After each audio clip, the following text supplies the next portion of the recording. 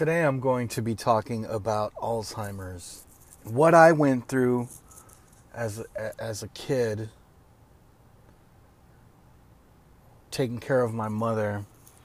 It was a very dark time in my life, but I want to share this with everybody that's listening, because I want people to know that there's resources, there are organizations, there are people out here that are willing to help you.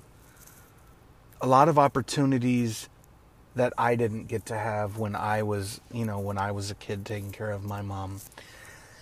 I was 13 when I started noticing something was off with Mom. It was just me and her at home. I did have an older brother whom was 5 years older than me, but he decided to let the streets control his life, and he made his decisions, and he is where he's at because of those decisions. So ultimately it was me and Mom at home, and I know at 13 years old I just started seeing things that seemed a bit off to me, but I thought, it's Mom, she's batshit crazy, but it's Mom. Our moms are crazy. It wasn't until the age of 15 that my mother was formally diagnosed with Alzheimer's, in which there was a lot of lying and sneaking around on my behalf, just because we were going to doctor's appointments and the doctor was under the assumption that there were family members, there were people at home, adults at home, that were going to take care of this elderly woman. Had CPS found out, they would have had a fucking field day with us for sure. I had to see and do a lot of things for my mom that you never think that a young man would have to do in his life, especially when you're doing this for your parents. Alongside all of this, I was trying to juggle school. I was trying to juggle relationships. There was a lot of things I didn't get to do. Like, I didn't go to any school dances. I didn't go to prom. I didn't get to do any of those things because I was just at home. I was just so stressed out trying to take care of this woman, It was very hard for me to ask for help because I knew if I asked an adult for help, I would have lost my mom. And she would have ended up in a skilled nursing facility, assisted living facility, memory care center, what they call those things now today. See, back then, those things weren't advertised. Now, they say things such as hospice and things like that have existed for over 2 decades. But even then, those things, they're just not put in your face like they are today.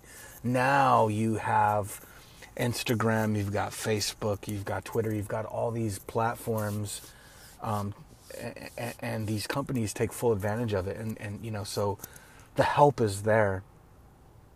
The help was not there for me. I think, I do believe my mom was getting Medicare at the time, and I believe, I want to say she was getting food stamps. She was getting a whole plethora of assistance, as much as we could, without her having to do a whole lot and without me having to sign anything.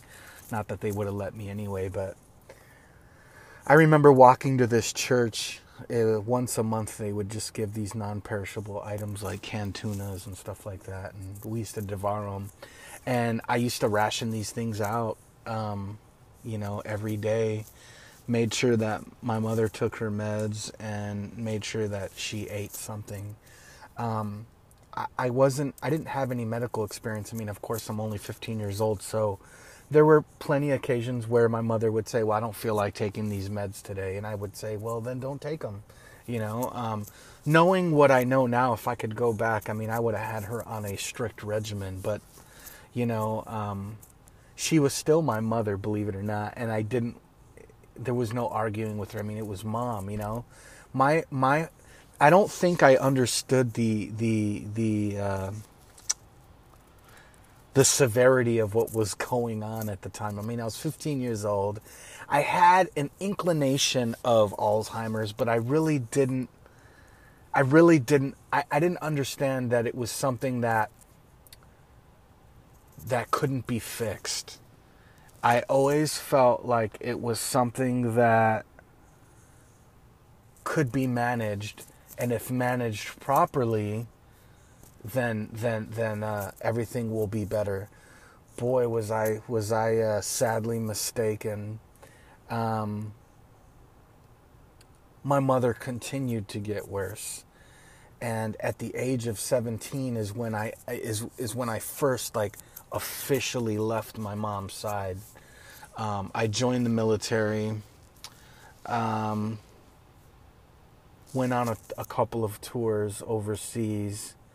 And then I remember on my final tour in Iraq, actually, no, it was actually the second to the last, I got a phone call from one of our chaplains. And he says, buddy, you gotta pack up your stuff. You gotta go home and see Mom. And I said, okay, fine. So I went and see her, and still at this point, I haven't gotten the entire story. I'm still trying to piece together the puzzle here. Apparently, she had face planted onto the floor, broke her nose, blood everywhere. My brother and his wife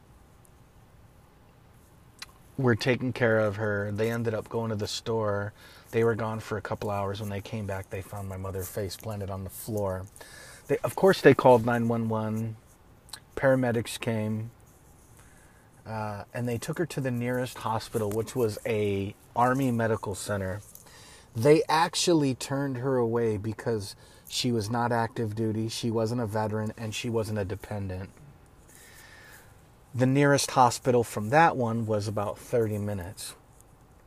So the paramedics threw my mom back in the truck. They drove 30 minutes, and I would say I showed up about 10 hours after that, and the neurologist said, hey, bud, we can take care of your mother for the next 20 years if you want. I mean, the technology is there. I knew those weren't my mother's wishes, and so I had to make the decision to pull the plug. Wasn't an easy thing to do, but those were her wishes, and I had to honor that. I just want people to know that if you're going through these types of things, similar to my story, you're not alone. Send me a message, talk to me. Let's talk about it. Let's talk about your story. I really think it's important to let people know that they're not alone and that there's help out there. I mean, there were resources for me, but not for a 15-year-old kid to attain. That just wasn't going to work out that way. But I managed, we managed, and it worked. But I spent many years feeling guilty for my mom's death because I thought as soon as I left, that's when, shit went downhill. But that certainly wasn't the case. I mean, I was 13 when this all started, and when she passed, I was 29. So she went through it. She went through it. But I want people to know that you're not alone, and there's people like you that have gone through, and myself that have been through similar events in their lives. And I just want everyone to know that they're not alone. And if you need somebody to talk to or direction as to what resources are available, please contact me, okay? This is That Guy signing off, and stay tuned for some more interesting stuff I have in my sleeve. God bless.